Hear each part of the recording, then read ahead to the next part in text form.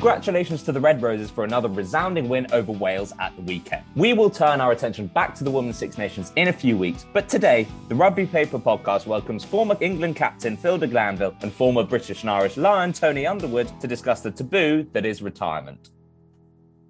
Brendan, welcome back. 2-week hiatus. How are you? Very well, thanks. And we are joined by Tony Underwood and Phil de Glanville. Tony, how are you doing? I'm very, very well. Nice to be here. Thank you very much. Yeah. Phil, obviously 1 week later from the varsity match, we were just speaking about it. I guess you've revelled in the celebrations a little bit. We did enjoy the game. It was a cracking contest, in spite of the red card. Now, we are here to talk about your respective careers post-rugby. Phil, I'm going to come to you first. And first of all, for those who don't know listening, just tell us what you've been up to and what you've actually got into. Well, as I finished rugby quite a long time ago, it's quite a long story. So, you know. Okay, so give us the curtailed version. But I suppose the important thing is that we were amateur, so we all had day jobs before rugby went professional. So I kind of managed to kind of keep a little toehold in that whilst rugby was professional. I was a professional for 6 years, and so I never lost track, if you like, with the outside world, outside rugby. So, I've done such an atypical career. Everyone talks about, you know what you want to do afterwards. Well, I didn't. And I've done 4 different things. I've worked in IT consultancy. I worked for Sport England. I've worked as a director of sport for Hartpury College. And now I'm headhunting and run my own business in the headhunting world. So I think the message is, transferable skills. You can apply them to pretty much everything you want. But there's definitely no career plan after I finished. And speaking of transferable skills, Tony, you went from zooming down the wing to zooming in the air. Oh, bad one. Yes. Yeah, not very transferable in that remark. But no. So like Deej had the foothold in the amateur days. So I was a trainee broker and not very good at it. And I also didn't like London. I'm a sort of country boy. So hence I finished my rugby up in Northeast, back in the Northeast home-wise, with the Falcons. I kind of didn't want to go back to that. So ended up going flying. A bit random, but the gist of it was just I was bored in a training session one day. There was a couple of little Piper Warrior, little trainee jets flying over us from the local Newcastle airport. And I thought, I might go and wander up there and see what I can try my hand at that. And it ended up pretty well. 20 years later, 20-year career in aviation. I think there was only 1 or 2 of my ex-playing colleagues that ended up on an aeroplane that I was flying. I seem to remember the Northampton Saints coming up for a European game with EasyJet, and they sort of they came up the ramp and saw me flying, waving out of the window, and sort of swiftly turned back into the terminal. They didn't have any choice. They had to get back on the plane. But anyway, and then from there, latterly been with Emirates, flying the 380 with them. So wonderful job. Unfortunately, victim of the pandemic, the 380 fleet at Emirates just got decimated with COVID sort of situation. So got let go from there a couple of years ago. And talking about transferable skills and trying to do something, ended up being an executive coach and doing some leadership training and culture training, all that sort of stuff. So trying not to think of myself as an imposter syndrome. I used to think before games, am I good enough? Sometimes before flights, am I good enough? And definitely revisiting that now. But yeah, enjoying it. Is that actually how it happened? Is you were bored in a Newcastle training don't tell session. Rob that, but yeah, it was, and Rob Andrew was taking it, was he? Or Steve Bates or Dean Wright, one of those guys. And that was the turning point. Is you decided, right, I'm done with rugby. I mean, it depended how proactive you were in those days. I mean, as Phil says, we sort of straddled both, and we kind of, I was 26 when the game went pro. Had a few injuries by then anyway, so I knew it wasn't going to last forever. And we got paid quite well, but not that well. So basically I had to be considering what was coming up next. So tried a few things while I was there. As I said, didn't want to go back to the City of London. And it was whilst trialing a few things. So yeah, basically instead of playing the PlayStation, I think they were around in those days, weren't they? We're not quite that old. But instead of doing that on a Wednesday afternoon or, instead of just golf, put my hand to trying some other things in the spare time to see what I might do afterwards. And that transpired into the journey that I ended up taking. So you said you had injuries by the age of 20, or several injuries by the age of 26. You retired at 30, quite young in the grand scheme of things. Someone like, I don't know, Johnny May, he's now older than that. And hopefully for England's sake, he has another 3, maybe 4 years in front of him. Was your feeling at 30, was that the injuries that started that? Or was your feeling that just that your time had come with rugby? Well, I walked to a meeting with Rob Andrew to talk about having a bit more spare time to do some flying training, and I walked out of it retired. So it kind of happened sooner than I anticipated it would. No, so by then I'd had quite a few injuries, and I know unfortunately Johnny's sort of picked up a couple recently. And also 30 going flying is quite an old age to get into flying. So kind of a decision that had to be made. But yeah, having that it was a big investment, Tony, as well, wasn't it? Because the cost of your flying training was huge. Yeah, absolutely right, DJ. I mean, so it's about $100,000 in the end was what the training cost. Unlike most occupations, you've got to pay for your own training to be employed. So yeah, any kind of money that I made from soon went from the rugby contracts. But yeah, big investment to make and big step to make. Yeah. No, I didn't realize it was that expensive. That's bonkers. Yeah. And Phil, if I could, so you retired a couple of years after Tony at the age of about 33. Now, if I can speak about your rugby a little bit, you had a slightly difficult time in 97, 98, missing out on the Lions tour, and Clive Woodward coming in. He had a little bit of a reshuffle with captaincy, the squad, etc. He did indeed. At that point, I'm not going to ask you about the sort of depth of that and whether you agree with it, but were you ever about to show yourself the door at that point? Did you ever think, okay, well, maybe I'm coming to an end of my career? Not at that stage, and not when Clive kind of first took over.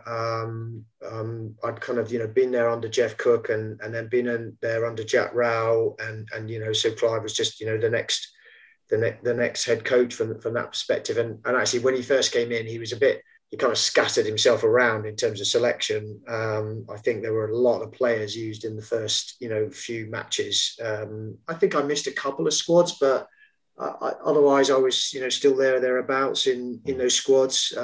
Probably being involved in about 65 squads, but I sat on the bench for the vast majority of them in the days when you didn't bring on substitutes. You only came on when someone was injured. So Mr. Carling and Mr. Guscott were quite tidy players. So I don't bear a grudge against them from too much from that point of view. And then we went on a tour to Australia, in a pre-season camp or pre-World Cup camp, which was, superb. I ended up spending superb apart from the fact that I ended up a month with Austin Healey as my training partner on a deserted island that basically no one else was on, just us, the squad, and me and Austin Healey for the month. That was a challenge, but I do remember that with fond memories. Bizarrely, actually, when it came to the 99 World Cup, was actually when I was playing some of my best rugby. Really enjoyed the game against New Zealand and other matches. So, yeah, hung in there until 99. And then, my last game was watching Yanni de Beer kick 5 drop goals over my head. And, one from his own 10-metre line. And I'm thinking, this is not going to be our day. Yeah, that was my last game. Yeah. I wish I'd been alive for that game. I wasn't even born. That is harsh, isn't it, Tony? He's unnecessary. He's just stuck the knife in that. Cambridge men used to be different than that. No, excuse me, Tony. We're on the same side here. That's inexcusable behaviour. Sorry.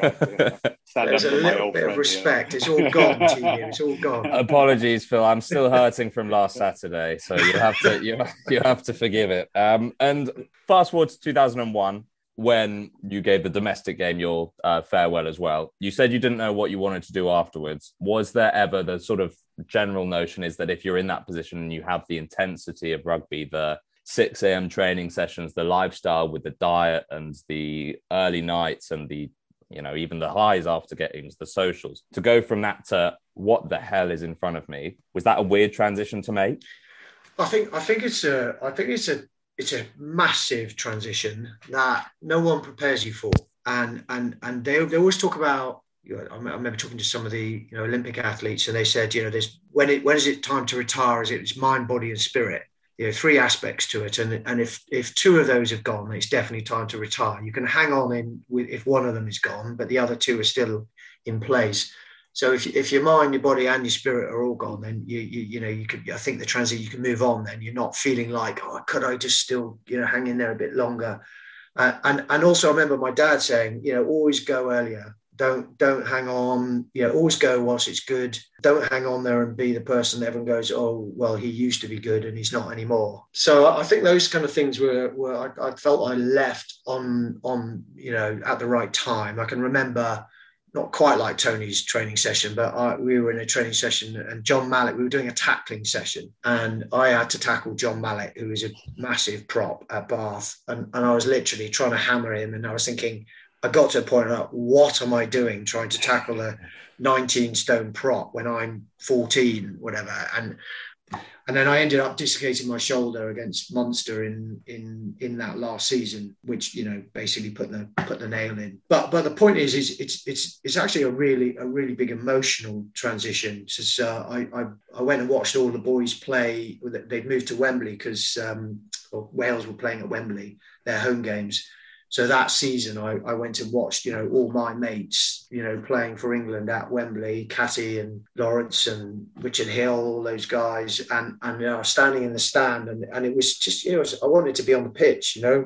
I knew what they were going through. I knew what, all these other supporters. I was like, none of you know what this is like, to be out there and all the pressures that go with it, as well as the glory and the joy. But it was, and I just missed that adrenaline every Saturday or Friday. It's a big part of your life, and if you've been doing it for 12 years, which is what I'd been doing at Bath, then it's quite a big habit to break out of, and to help yourself emotionally to break out of.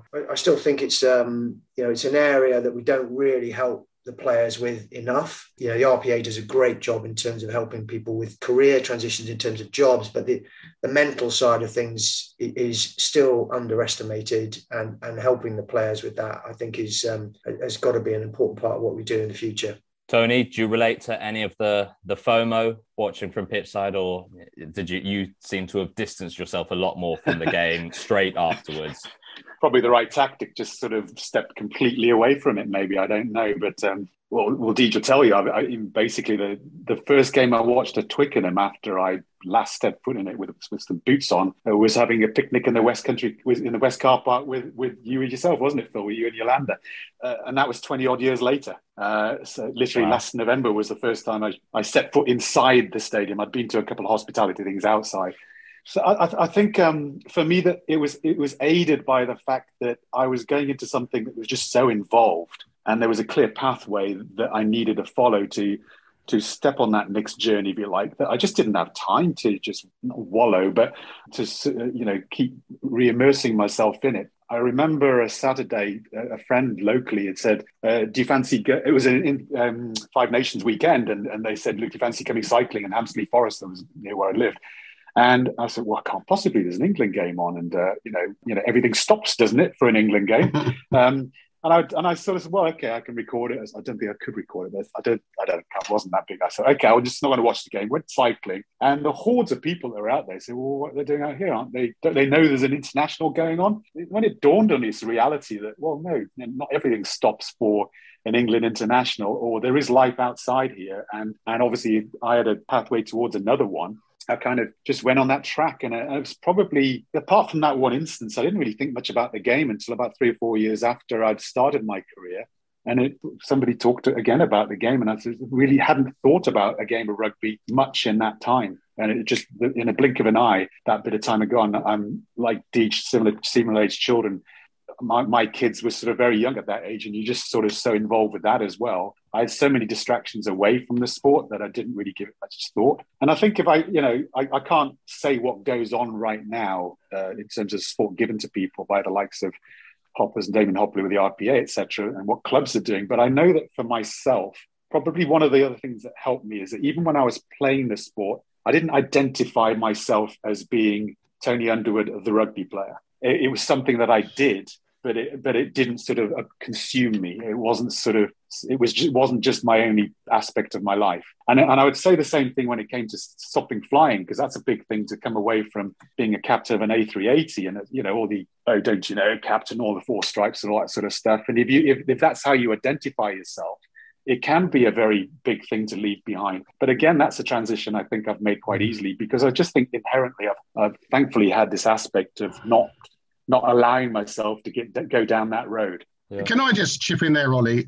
This is from the outside looking in. It always strikes me that rugby players, and particularly the modern day rugby player, although you two will both, straddled it, have a particularly difficult and unique job. You've got a career which basically is between 20 and 32, 33, 34. It's a short earning period. You don't earn life-changing money, not unless you are absolutely the top and you get all the deals. So you always know at some stage that you will have to find another career. And the other thing is injuries. 30, 35, 40% of all players are going to get serious injuries. You do know that at some stage you're going to cop it. And if you cop it when you're 22, 23, 24, your career is over. Mm-hmm. So all that is hanging over the professional rugby player. And it makes it, I think it's a pressure. I think it's an underrated pressure that you guys lived with. And it's something we don't factor in enough. It's in the back of your mind all the time that you're going to have to, at some stage, make a living out of the game. And it could be next week. Yeah. And I would add to that, the performance pressure. You're under pressure every week, most importantly from your peers, actually. The fans obviously are vital as well, but, it is actually your peers. You don't want to let them down. And so you've kind of got that, anxiety kind of going into the match and got to turn that to good use in it. But it's pretty relentless. And the way of life as a professional rugby player now is, it's not like us where we can book a holiday every quarter and go for a week somewhere and chill out and downtime. You don't get any holiday, or we didn't until recently, for the whole season. You have to take all your holiday in one go. Well, that's not ideal either, is it? I mean, that's not a genuine break, is it? You're forced to take 5 weeks in one go. It should be spread out. And the better clubs, and Saracens have been very good at this, have managed their players well from that point of view and said, yeah, that week you can have that off. Go book your holiday to Tenerife or whatever and take a proper break mentally as much as physically from the game. And so you kind of got all that going on as well. And it's just trying to make sure you can deal with all of those pressures is part of the challenge of being a top player. Obviously, the professional athlete mindset can be very binary. You win, you lose, you pass, you fail, you beat your personal best in the gym or you don't. How was that transition? And I'm going to ask both of you, Tony and Phil, to your respective careers. Was that weird when you've gone from, I know, Tony, you said it wasn't your identity, but it was certainly a part of your identity, your elite abilities over the past 10, 15 years to thinking, okay, I'm out of rugby. How am I going to take my mindset and the way I've been reared forwards from here and probably have to go through the 10, 15 years of training as you do as a professional athlete to get to where you want to be? There's pros and cons to it, I think, because the reality is outside of these, if you like, elite environments, things are different. Without putting the fear of God into anyone who's a nervous flyer, the reality is that whereas a massive thing would be building team spirit and building a culture of environment that you're in, we didn't have the time to do that in an aeroplane. So, whereas my mindset would always be trying to sort of cultivate this culture of excellence, if you like, amongst us all, you're dealing with a little bit of apathy when it comes to that. And so changing your mindset to the reality of what was very normal for us and transferring that into another environment is probably, for me, and the dynamics of just working with others and trying to get, I think the best out of all of us is probably the most frustrating thing for me, if you like, that I sort of coped with. And these big highs and lows that you talk about, I think, if nothing else, you've got an ability with the rugby, at least if you've had a shocker one week, hopefully you didn't have that too many of those, that you've got a chance to sort of bring yourself back up again and, prove to your teammates again that you got the capability the following week. Reality, most time in work, you don't have that ability to sort of shine, if you like, all the time. And I think it's that frustration of not having the ability to be able to perform, if you like, and get recognition for that performance, and it all be dumbed down, if you like, what you're doing in life. And big adjustments that you have to make. Yeah. Sorry, just jumping in that performance bit is there for everyone to see every week. That's the point. In most other workplaces, well, apart from potentially the armed forces, it's not. And there's also a direct correlation. People can see what your individual input amongst that team was to you played well or you didn't, to the winning or the losing and the result that week. And then lots of people are watching you and talking about it. And now with social media, it's all over social media. So there's nowhere to hide from that at all. At least in our day, we had, respected journalists, Brendan, didn't we? Who actually knew a bit about rugby. So that's something slightly different. And now you've got every man, woman and dog, having a two-penneth at you, what have you done? So you've got to get used to that and you've got to be comfortable in that. But you're getting your performance review every week, basically, and it's being done out in front of everyone else, where that doesn't happen in any other workplace. So that that is very different, and I think that does make you driven. It's actually, if you go back to it, it's very selfish. When you first start, you sacrifice a lot. I missed loads of weddings. I missed loads of things that I should have done with my wife and family and didn't. You sacrifice all of these things, and so it's a selfish way of life to begin with, because you have to be. To get to the highest level. I mean, obviously, if you want to get to the highest level. Yeah, I was watching the Amazon documentary on the late Shane Warne, rest his soul, and he was saying stuff very similar to that. Is his one regret from his playing days was he couldn't be there for his kids. Luckily, if you have the right environment around you, his kids said they were very understanding of that. But I think that's something people don't see, is to make it, especially in the professional era, you have to be a little bit selfish and make sacrifices that the average person doesn't want to be making. Brendan, did you have something you wanted to say? Actually, I just wanted to follow up on a point of Phil's there about part of being a professional rugby player is you have the performance, which is measured on a daily basis, hourly basis almost. But what always intrigues me with you guys when you retire is what takes the place of the opponent. Because you spend, as a sportsman, as a rugby player, you spend your entire week or most of that week thinking of the team you're playing against on Saturday, thinking of the individual opponent you've got to better. And it consumes your life, I would think. Sport's about beating the opposition. Then suddenly you wake up on the Monday morning after you're retired and you haven't got an opponent. You've got ways of measuring your continued health and fitness. You can set yourself targets in your new jobs, but who are you beating mentally? Or do you just cut off and you no longer have to beat anybody else in your life? Dare I say it didn't change for me. My opponent was never the guy stood opposite me, if that makes sense. I measured myself up against not trying to beat the opponent, but just be the best version of myself I could be. I've had to look back on this recently and ponder why, and I think probably it stems from the fact that I could never anticipate being the best or beating everyone else in the world, because I wasn't even the best in my family at playing game rugby.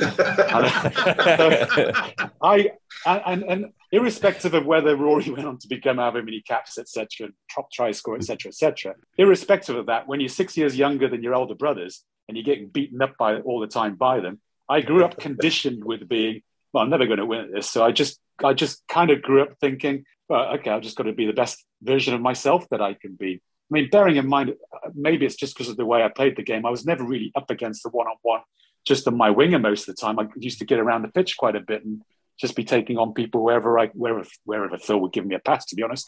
But so the reality is that that's how I approached it, and so that, if you like, is sort of transitioned reasonably well for me in terms of having a lack of a winger against me or a team against me, but a sense of just keeping to strive and be, as Deej was saying, just that relentless sort of approach to just be the best version of ourselves we could be. That's what we always try and strive for.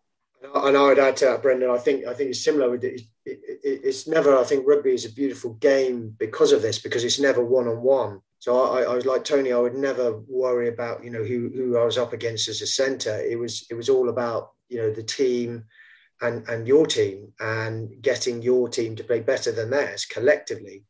Because that's the beauty of rugby. What you're doing is manoeuvring other people out of position to create space for other people on your team, and that's what you try and do. You're trying to create space for others and get the ball to those people in that space, which obviously happened quite often with Tony.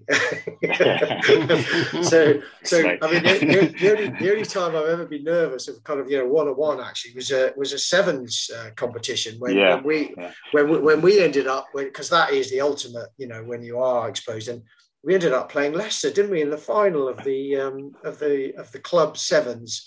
And I had a Rory Underwood and a Tony Underwood against me, and I was bizarrely on the wing. I've no idea why.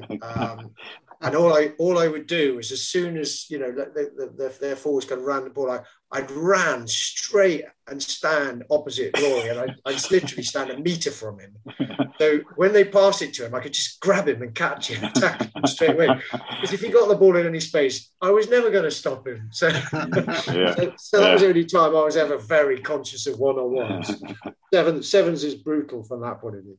So guys, I'm not going to let you off the hook here totally, because everything you say makes perfect sense. But do you still not feel that need to win sometimes at something? Is that not hardwired into your system that you whatever it is, even if it's, I don't know, if you go fishing, do you want to be the one who gets the fish, the biggest fish? Do you have to win at all? I think, I mean, it's still innate in you. It's there. You're not going to, completely subjugate it. It's an innate, driver inside you that does that. But I think I played a bit of five-a-side football after I finished, and that was my competitive outlet, and that was good enough for me. And also, I think as you just learn to temper it, and I don't have now that burning desire to always win. I mean, if I'm playing against John Callard in golf, then definitely I've got a burning desire to win. So certain people you still have that with, but if I'm playing against others who weren't necessarily players of that era, it's not quite as driven. It's not as burning as it was then. I think the burning desire is to compete. So if I'm playing a Monopoly, if I'm playing golf or whatever, like all these things, I want to compete to my best of my. I will have a burning desire to just keep striving to do. I really do not care about the result. I don't know. I'd point, and this is a bit of a sports question as well, because I was talking, when you're doing anything for your group, your team, when you're the chief executive, I can kind of understand where everything is about winning. But I always liken it to two things I always remember is Kevin Keegan's in Newcastle United when they were 10 points ahead and never won that league, and that old quote about I'd love it if we'd do Ferguson and beat United, and they didn't win it, and they stopped playing. And I was there when they were playing that football. They were immense to watch, and the uplift in the city watching that team then was unbelievable. But they went on to lose, and then they decided to change things and go back to sort of the way they played, and lost that spirit of how they were playing. I'd also look at a recent game between City and Liverpool. Unbelievable spectacle, unbelievable sport to watch. Ended up 2-2. And, you talk to an American, that old Ted Lasso quote about, you play a game and then end up drawing in a tie. Or cricket, you end up having 5 days of cricket and you have a tie. But that's the beauty of sport to me, is that it's watching that unbelievable competition that goes on. And I really don't care if someone wins or loses on the back of this.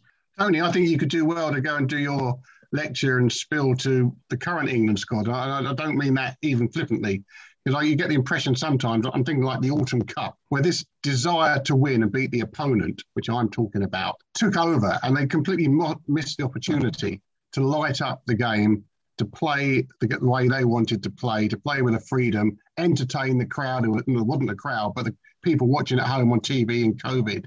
And that absolute laser on winning just took over, and they completely missed three or four matches. They could have progressed their game to another level. Yeah, no, I completely agree. And one final question just in this sort of domain, and Tony, you've alluded to it a couple of times. I'm not going to say imposter syndrome, but almost reverse imposter syndrome, where you go from, and I know, Tony, you've already said you weren't the best in your family, but say on the rugby field, away from Rory, you go up through the school system, through the academy system, and you're always one of the standout players on the field. When you're a pro, obviously, players will kick you off your high horse on occasion, but when you go into a non-rugby room, people are like, okay, that's Tony Underwood, that's Phil de Glanville, blah, blah, blah. You go into these situations in which you're in a corporate environment, a flying environment, whatever, and all of a sudden you're back to being small fish, big pond. Is that weird from going from a place where you're in the spotlight to much less in the spotlight, and all of a sudden you're thinking, okay, I'm kind of starting from scratch here? I mean, I'm going to chuck a big thing in here, because effectively what you realise when you step out of the game at 32, as I did, you're finishing the game, but you could apply that to the whole of your life and actually say, what will you feel, and what do you have achieved, and what do you have got, when you retire at 65 or whatever it ends up being.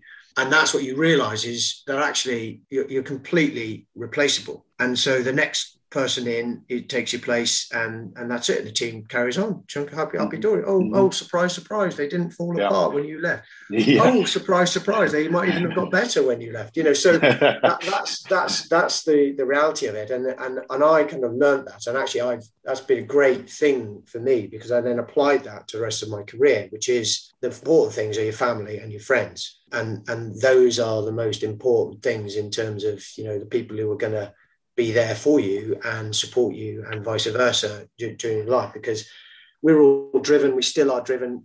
We're going to do everything we can to the absolute best of our ability. And that's what you do. But what you realize is at the end of the day, what counts is your family and your friends. And so why would you go and compromise or not prioritize your family and your friends? No, I'm not. I'm going to prioritize them, and because they're the most important thing. Tony, anything to add to that? Yeah, but just to sort of touch on the perspective gained by the move away, but also the perspective about this term. I think you mentioned it, and I've used it a couple of times, imposter syndrome. I think actually they might call it that, but it's really, I think what we all had is almost healthy to have that sense of just almost humility that, am I good enough today? Have I done enough today in my preparation? Am I going to let my guys down? Because it's only with that sort of striving to be better at what you're doing, et cetera, you're questioning yourself all the time about that you do get better. And I think it's the ones that rest on their laurels with that sense of, oh no, I don't need to try any hard, and put the effort in that's required, and don't have that sense of questioning themselves. And I think imposter syndrome is a bit of a blanket statement from that, but actually turn it around and give it a positive reframing, a sense of this is actually a healthy self-doubt to have, because that's the self-doubt that drives you to sort of be better at things. And that's what I think I've applied outside of, and keep asking themselves questions, whether you're flying an aeroplane or standing in front of whoever you're coaching that day, to sort of say, have I brought myself to this in my whole stuff? Am I going to let someone down today, or am I going to put my best self forward? Now, this would be a slightly different conversation if you both had grown up in the professional era of rugby. And the difficulty I have with it now, and I think something that maybe also isn't acknowledged enough, is that to make it in rugby, it requires more commitment than it ever has, because it's high risk, but also high reward. You're making it on the professional stage. It's given more of a platform than ever. But the coaching, the age grade system, it's also more rigorous, more efficient, more populous than ever at the same time. Now, is there something to be said then for more than ever? And I'm speaking to you both as parents as well, those around raising parents, be it coaches or raising kids, being coaches, parents, or support systems, have a responsibility to make sure that the roll of the dice on a professional career for a 15-year-old who thinks they can make it, that's not just an all narrow-minded commitment thing, so that if they don't make it, there isn't just a massive void to fill afterwards. Well, I've got a quick answer to that, because I don't have the problem that Phil's having with his, with Tom, of course, but trying not to be prescriptive, trying not to be saying, oh, this is the path you need to take, and allowing them the space to find their own pathway into what they want to do, and trying to provide the support for it. I think we can all agree, Ollie, not maybe not you, because you're not filling that role just yet, but you're making it up every day as you're going along. and part of that is your role as a parent, and that adapting as you're going ahead as they're getting older. Mine are 24 and 22 now. So whatever they need, just being there for them for that. I think that's all I can say. And Phil, I can't come to you about this without obviously mentioning your approach with Tom. You knew you were bringing up a boy who, I don't know whether his plan was following his father's footsteps, was his point of view, but did you ever feel that you needed to make sure that Tom had a plan B? Yeah, I think what Tony said is spot on. It's got to come from them, and you just support, give them experiences which, hopefully will help them, choose what they want to do in their career, and give them a taste of that.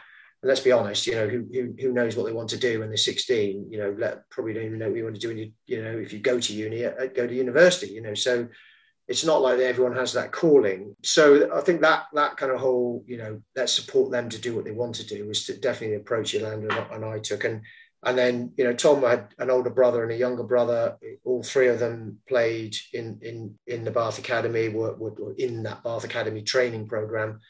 So he kind of, saw his elder brother kind of go through it, before him, and then he was obviously part of it. And I think because it's a late specialisation sport, this is where we have to be really careful with the academy system, that they're not narrowed down into, the single sport of rugby too soon. And, all of the benefits about playing multiple sports for as long as possible in terms of your physical maturation and everything else that's developed as a result of that are all proven.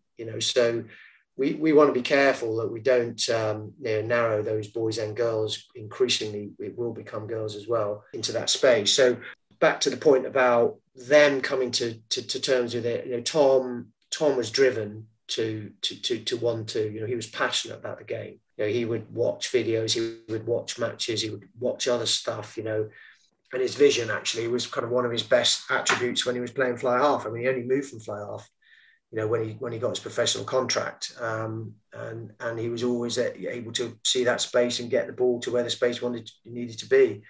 So I think he was different because that was, we gave him that opportunity to explore it, and then he took it. He drove it there himself. We just helped and enabled that, and tried to keep him grounded, and still do now. When he comes around for Sunday lunch after a match, if it hasn't gone well, and a couple of the results this season have been obviously pretty bad. They don't want to be talking about the game. They want to be talking about what's on TV and what we're having for lunch, and taking the mick out of your brother, or just normal stuff.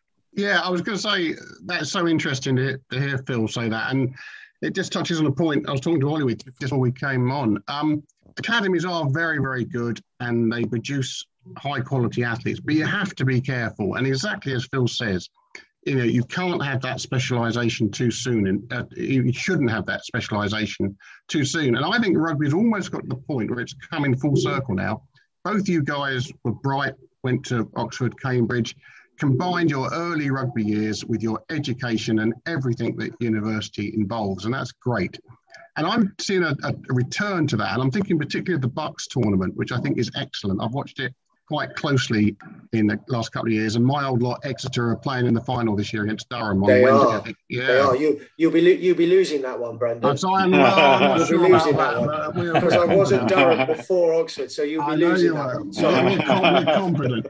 But the point is, and Cardiff Metro is the in vogue example here of producing great players. Don Brandt, Luke Northmore, Tom Pearson at London Irish, who's a terrific prospect. They kept in touch with their clubs. And then at 21, they come out fully fledged human beings into the senior game. And they've got that background. And my point there is that I think they can then concentrate, 100% on their professional rugby careers in the sure knowledge that as they get towards their late 20s, early 30s, they already have something in the bank which they can take forward for when they have to retire. And I think it's becoming a big recruiting ground, the Bucks competition. I think it's rugby's going to go down that way more and more with the Prem clubs. I think they've clocked onto it, that they can get the more rounded individual and the guy who knows what he wants in life and rugby. And I would say there's certain clubs that are doing it very well. Exeter have always done that really well with Exeter University. Bath have started doing it with Bath University really well. To you, I don't know why Newcastle are not all over Durham more than they than they should be. There's a bit there, but so it is. We've talked about this in the RFU actually because it would be fantastic to have a genuine, what I call a parallel pathway, where you're either going into full-time rugby or you're going into full-time education with rugby as part of that, and you can either go for this 2-3 years through either part of that, and actually it should all be integrated, So in terms of picking an England under 20, it doesn't matter if you've gone to university or into a full-time professional academy contract. You're still in the mix for that, selection and that decision. And then obviously when you kick on, over and above that, and it wouldn't take much investment because the university's already invested a huge amount into those performance programs. And a lot of university environments are high performance anyway. The directors of rugby would say, well, it's not full-time rugby. And that's right. But the benefits are they've got a whole network of other friends they develop. And they've got, their mind is on other things other than the rugby for that period. So that would be lovely, and then kind of join it back up again, as you say, when they become, full-time professionals. If we could achieve that and just get that genuine approach where that is a recognised part of the pathway, you don't just have to get a contract at 18. You can go to university, you're still going to be looked at, still developed, still selected, then that would be superb. Do you think that's compatible with, I mentioned earlier that the professional circuit now, you have to be more committed, work harder, make more sacrifices. Do you think that the university system and bringing up players at the age of 18, 19, 20 without the full immersion in the professional game, do you think that's compatible with that? You need to have that desire, that drive, make those sacrifices, etc., and compatible with a more prosperous future for England rugby on the whole as well? It's not necessarily going to produce the best version of a player who's keeping up his or her degree at the same time, for example. I mean, it's there's a bit of a trade-off, Ollie. There's definitely a bit of a trade-off, because obviously you're not going to be doing all of the technical and the physical conditioning that you would be doing if you're a full-time player. So, and also by the very fact that you're with elite other players who will play pro, you get better by training with higher quality players.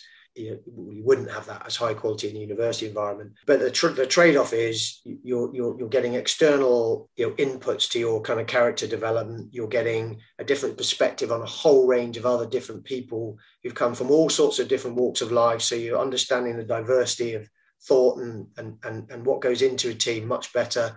And you're still using your brain. And one of the issues I know that Eddie's had is the lack of leadership. With some of the guys who come through the academy system, they're not empowered to lead, and they can't recognise, and it's almost like they have to go through a training program and forced into it. Well, the leadership development of finding your own house and who am I going to share with, and sort my course out, and oh God, I've got this deadline, that deadline to meet for that.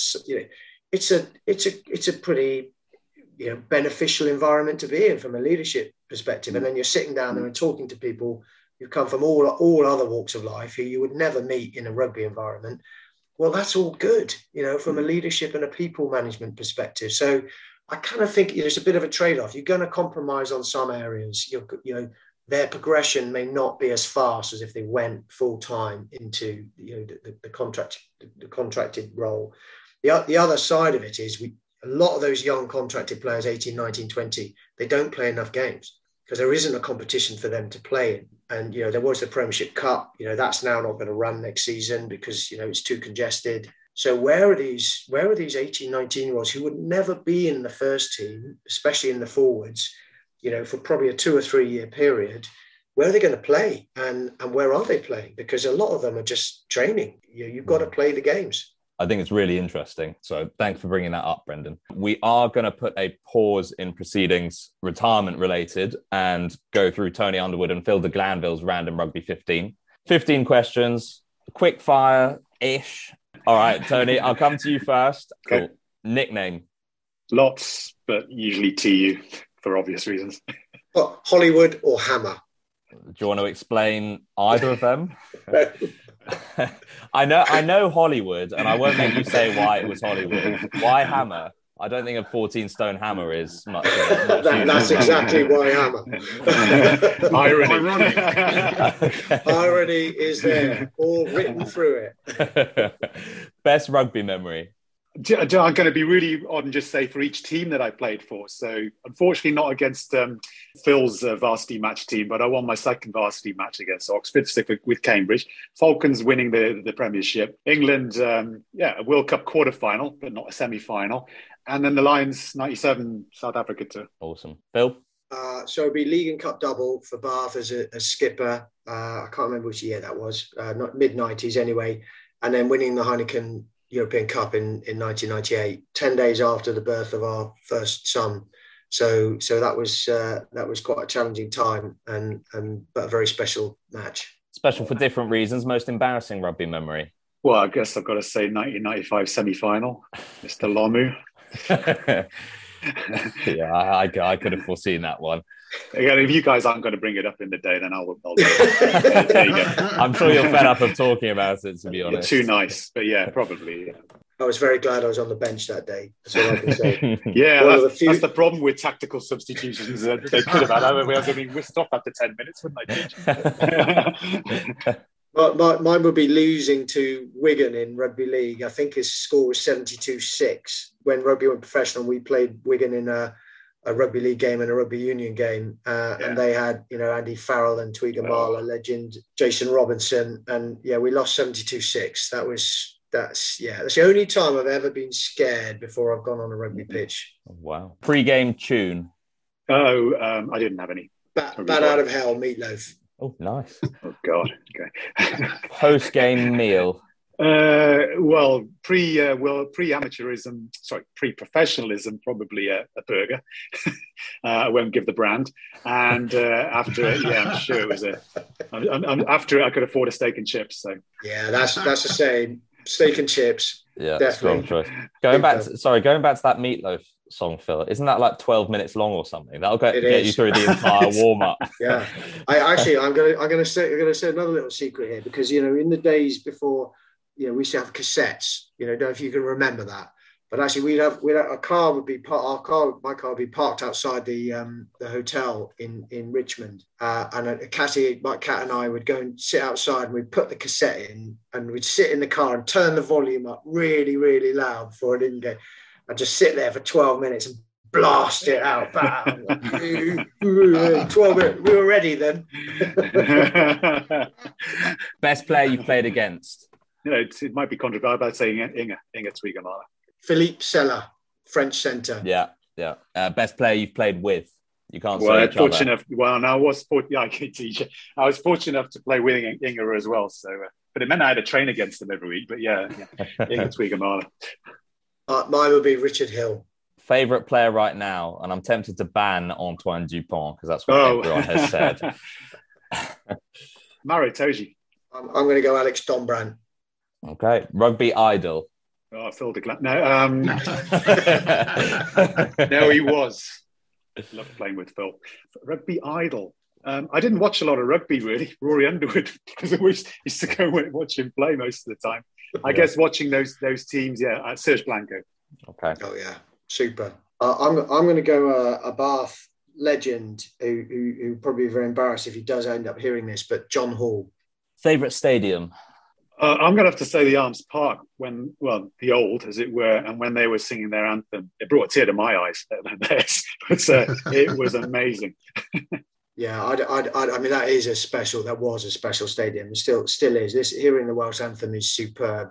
But I'm going to go for Loftus Versfeld in Pretoria, which is where we had our first test match in South Africa after apartheid, and Nelson Mandela came down the steps and met us all, and these helicopters all flying around everywhere, and that was just so special, and it helped we won as well. DJ, I was actually going to say that for a lot of there were great reasons, but it's just a great track as a back to play on.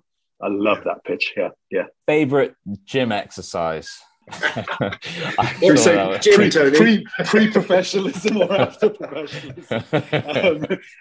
Actually, doing more now. My youngest is a big power lifter sort of stuff, so I try and keep up with Tula, but deadlift.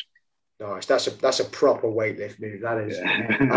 Because I ended up dislocating both shoulders and having operations, and ended up doing so. I'm going to go shoulder press because I've spent hours doing shoulder presses. Okay, those are both original answers. Actually, we haven't had them yet. Occupation if rugby didn't exist. Probably stayed being a broker, exactly. Maybe not being that happy, but I love what I'm doing now. So executive coach. I think I would probably still be doing what I did at Hartbury for 3 years and be a director of sport and education somewhere, just not quite so far away. Superstitions. I used to fight with a few people to be the last to run out on the pitch, but it was never a big thing. I just always having the length of your... Remember we used to have those white things we used to tie up our garters, was it? Used to tie up our socks with. And it just had to be... The bit that was showing was just about the right length, and that was about it. OCD, that's not superstition. There you go.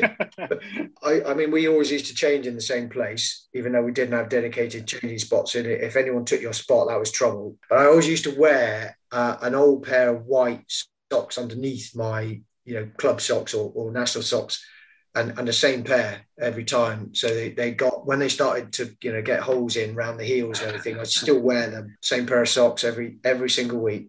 With washing machine in the middle, I did wash them. I did wash them. So I know that's quite a common thing. Some players just are like they are. People used to move away from Deej in the changing room. Yeah, that's a way to get people not to steal your spot. Rugby rule you would change? I just don't like the amount of substitutions that go on. I know there's pros and cons about that argument, but I do think it would just free up the game a little bit more, rather than this idea of specialization. What does he call them nowadays? The finishers or whatever. Yeah. I think we can get away from that sort of mentality, and you needed an 80-minute rounded athlete. That would be it. Yeah, and anything like that actually moves the athlete into more endurance athletes rather than power athletes, I think is going to be good for the game. So that would be one. And then anything really that stops defences coming forward as aggressively as they do. So you reduce the collisions in the middle, just stopping people being able to come forward as aggressively into the tackle as possible. Give them more uncertainty about who they're tackling would be great. And lastly, in a couple of words, best thing about working in rugby? Teammates. Yeah. Camaraderie. Yeah. Teammates. Fantastic. Anywhere you go in the world, rugby connects you. Absolutely. Yeah, and I think, sorry, just say that. Probably most surprising thing outside of the sport is you come across guys that just maybe not involved in team sports or being involved in teams, successful teams, when you... and that's what shocked me the most, and that's what I'm really rekindling, that aspect of sharing success, but also sharing failure together with others, and just I miss that.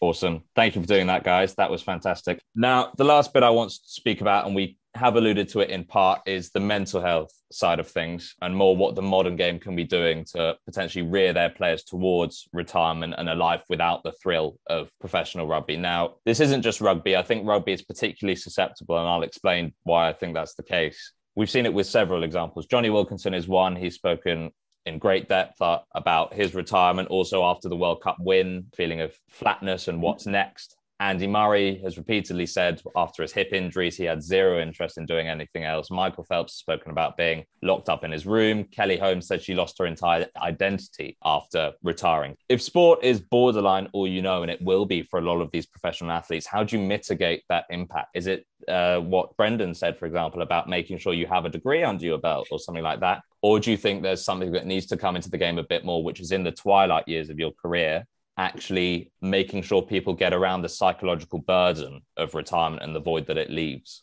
In my mind, this approach to mental health would also touch upon what you were talking about the use of academies and maybe this university sort of thing. I think actually performance as a whole could be improved if we have a more rounded approach about how you do anything, and sport especially. For all the reasons that Phil mentioned about, having a well-rounded sort of background, having some other interests outside, something else that you bring, whether, the dynamic of when you're operating in a team is much more than just whether you can go and tackle someone harder and lift heavy on a bench press or know this tactic better than the fluid dynamism when you're operating in a team environment requires so much more behaviorally that I think is just missed. And this whole aspect of approaching things behaviorally on a performance basis, I think will go a long way to also helping on the mental health side of things, because as a result of that, you're just approaching things in a totally different way. It's not all about rugby. Yeah, I mean, just building on that, and to you, that's spot on. It's the diversity of the things you're doing, in the course of your time as a professional rugby player that's important. And so the broader and the deeper and the more experiences you can get outside the game during that period, the better. Because, it's back to making you as resilient and as, well-rounded an individual as you can. And that's all going to help. But also, I think, you do need actually at the point of retirement, just some dedicated support to help you through that period. The first time you wake up, you're not going to training. You don't have to drive to the training, all the way through to probably the hardest thing, I think, the start of the next season and seeing all your friends back training and then playing and watching matches. And I think everyone will have different ways of dealing with that. Some will kind of, want to stay with it, and others, might do what TU did and, will go the opposite end of the spectrum, just walk away from it completely. But whatever's going to work for you, I think. But I think there needs to be dedicated, personal support during that probably 6-month period, just to help, someone I'm not talking about counselling necessarily, but someone to help you through that actual period and just to talk to you about it. That would be good. So the diversity of experience during the course of your professional career, and then a dedicated time to help you with that transition, and just understanding it's going to be hard. This is, it's very different from when you guys retired, or slightly different at the very least. Obviously, the age of social media, in my opinion, makes this worse because we speak about separation and having that distance.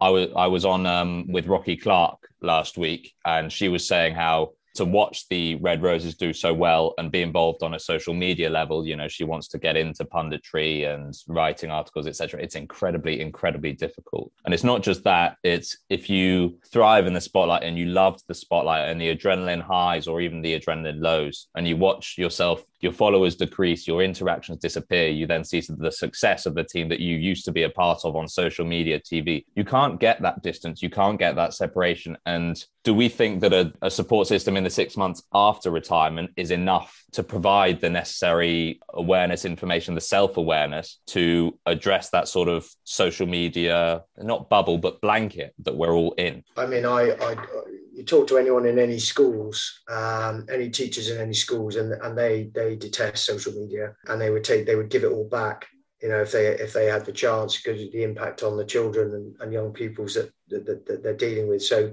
it's trying to, this is happening everywhere. It's not, just in professional sport, but obviously in professional sport, you're in that public bubble, even more. And I would find it really difficult, just having the ability for any random person who might know nothing about rugby at all to just have a pot at you would be really hard to take. And I know people say, I don't read it, but I think, you only just to get, a glimpse of it and it's there. So it's a big issue, which because you can't get away from it, can you?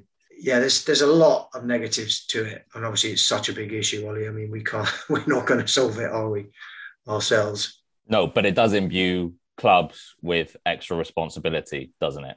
That players have to be educated on the dangers both in the early years of their career and what that spotlight is going to do, and the later years of their career and what that spotlight disappearing is going to do.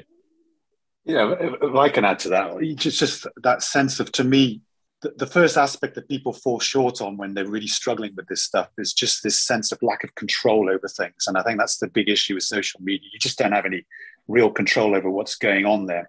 So you have to sort of start focusing on really being able to do that. Now, that's a really, really difficult conversation to have with yourself, to just say, right, what can I shed and what can I turn a blind eye to and to try and ignore? But it's difficult. So you're just so reliant on your support network around you. And you're absolutely right to bring the clubs as being hugely, everyone can be, what level of accountability can you give towards yourself in terms of what you have, in terms of, you got these players, you got these kids, what support can you give them? And I think they need to step up when it comes to that. I don't know whether they are. Sorry, that's me just talking out. But if they're not, they need to be, because that's a role that they can control. They can help support the players with that, and if they can, I think beholden upon them to provide that for these guys. And in terms of when and where, I come back to that point. I just think it needs to be whilst they're playing as well. Understand the benefits of doing this stuff for their players at the performance level, not just about protecting them for what's going to happen in the future.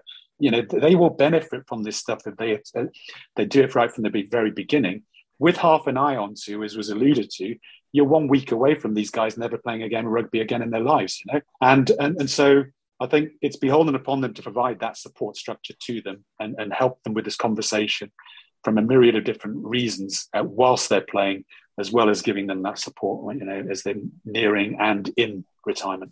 That's spot right on the button, I think, is, to be honest, I said that the start and end of your career, but it's throughout, isn't it? Because unfortunately with rugby, you're one hit away from it all disappearing in an instant, which is what's it has definitely severe implications about it that other sports don't necessarily have. Speaking of, and this is my final question for both of you, and then we can get on with our days. With rugby specifically, obviously rugby players are traditionally the no weakness type of players, and this is very much the archetype, and I hope that rugby is getting past this, and I think it is, but who push down emotions, push down worries, don't necessarily confront their own feelings. Now, without discrediting the retirement stories of other players, but you see a lot of stories of rugby players, boxing is another one, who when they retired, the fact that they've gone from that conquer all mentality to the void that is retirement, it takes a particular toll that another sport without that same intensity doesn't take to quite at the same extent. Do you guys think that rugby here is particularly vulnerable because of that? And do you think that breaking the taboo on feeling, which someone like Joe Marler has gone away to do over the past 6 months or so, which is fantastic, is a way of lessening the impact of going from such an adrenaline high sport? I think, the whole of society is normalising that. Genuinely, people are so much happier and more giving in terms of actually sharing feelings and emotions than they were before, because that's a good thing. And actually by doing that, people understand each other better. And also if you do need help, it's not just you having a bad day, then you can get it. So I think, the whole of society, the next generation, our children's generation, I don't know about Yasmin and Tula, Tony, but Jake, Tom and Ollie are generally much better at that, and sharing it with their friends. And I think that's a good thing. So, and you are seeing that more in rugby. And for me, that is a strength. And it's not a sign of weakness, it's a sign of strength to be able to be open about, an issue or how you're feeling. I agree with all that. It needs to be embraced. And I think it is being embraced. I think you're absolutely right, Deej. It surprised me. I was talking to some young Marines, young officers just a week or so ago. And the fact that it's in their vocabulary and the lexicon, they're very happy just to talk and to embrace the words vulnerability and humility and all this sort of stuff. And the likes of, when you sort of see it in an environment like that, they're embracing it, you can understand the power of it. And, it's easy for me to say because physicality was never a thing in my sport. So, of course, I can embrace vulnerability to a certain extent. But the likes of Joe Marler, etc., for him to be talking about it is a very different thing.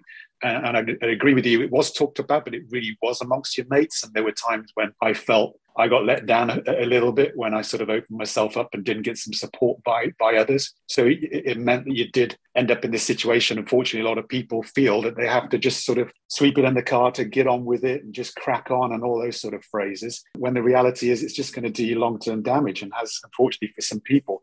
I think, again, it just comes back to the question you were talking about, the point we were talking about earlier with mental health and being vulnerable and exposing yourself to these conversations to get talking about this stuff is crucial for mental health. And it's crucial for, again, I just link this stuff with resilience, for example, and having the resilience to deal with this stuff. I link it again to performance. You talk about the areas where you're not functioning or not working, or you can do things better. I don't feel like I'm performing well, or exposing your weaknesses. It's all about the conversations need to be had to get better, on a mental side of things, but also on a physical, saying you're not quite right. It all results in people just performing better. And I think maybe just this length, DG said this word, and I think thankfully it's becoming more and more viewed. The vulnerability is a strength. I think turn it around and just say it's actually a necessity. And for performance to happen, we need to be doing that. And so if I can just tell one brief story, I've got time. I liken it to, if anyone ever saw the Living with the Lions video from 97, and we talked about the Lions laws we did at the very beginning of that tour. We never used the word vulnerability, but in essence, what we discussed about in those meetings before we left to go to South Africa was, where were we going to be vulnerable? What might go wrong on this trip? Instead of dealing with it then, we'll discuss now how we're going to deal with it now. We got talking. You see what I mean? They never used the word vulnerability, but that's what we were going to be confronting, whether it was selection policies and how we were going to deal with whether you get picked for their test, etc. So it's crucial. It's crucial to talk, and the power of performance, if you do get talking, I think is a very important thing to add to this. And if you look at the history of the development of professional rugby, when you suddenly had access to athletes all of the time, the physical aspect was the first thing that really started kicking through in terms of progression. Then nutrition really kicked in, in the late 90s, and those two kind of went hand in hand really. And then the whole skill development, skill acquisition bit, and alongside the kind of normal stuff around technical, lineouts and everything. The bit that's still behind the curve is the psychology bit, and the whole mental preparation and mental toughness and resilience that comes with it, and being able to process the negative side of things as well as the positive. That bit's still behind the curve. And I think you'll see more and more at club level come into that. England are now using it and have got a very good operator, in there on the psychology side. And we played around with it a little bit with England, got a little bit involved with it. But I think that's the untapped potential area of probably biggest growth in the sport, is getting players in the right mindset. Yeah. Deej, may I add, it's something you must face when you're headhunting people as well outside of the world of sport. Most of the training, most of the preparation is all about technical skills, and they approach things and not enough about the behavioural side of things. And I think, and the difference with sport is because we're in such a microcosm, as you say, Ollie, with all the sort of social media that goes behind exposing the highs and making them even bigger, and the danger of the danger of these big highs. Everyone focuses on the failures and when things go wrong, but dealing with highs is such a massive thing as well. But the reality is it's in all walks of life. And I think we're all guilty of this aspect of not enough time being spent on the behavioural side of things. My view is that a combination of private and public support is absolutely ideal. I think, like you guys say, the private support systems are very strong in rugby. The public support, in terms of that public discussion, Joe Mara is the case study we've given, is in development, but I think it's absolutely taking steps in the right direction. We are going to leave it there. Thanks so much, guys. Sorry, but I thoroughly enjoyed it. Thanks. No. Good fun. Yeah, I'm glad you guys enjoyed it. It was great to meet you both. Cheers, Ollie. Nice to meet you. Bye, guys. As always, if you want a copy of the Rugby Paper, you can pick it up in stores on Sundays or through our digital subscription, have it delivered straight to you. Next week, we welcome RFU referee Craig Maxwell-Keith to discuss the ever-changing issue that is laws of the game.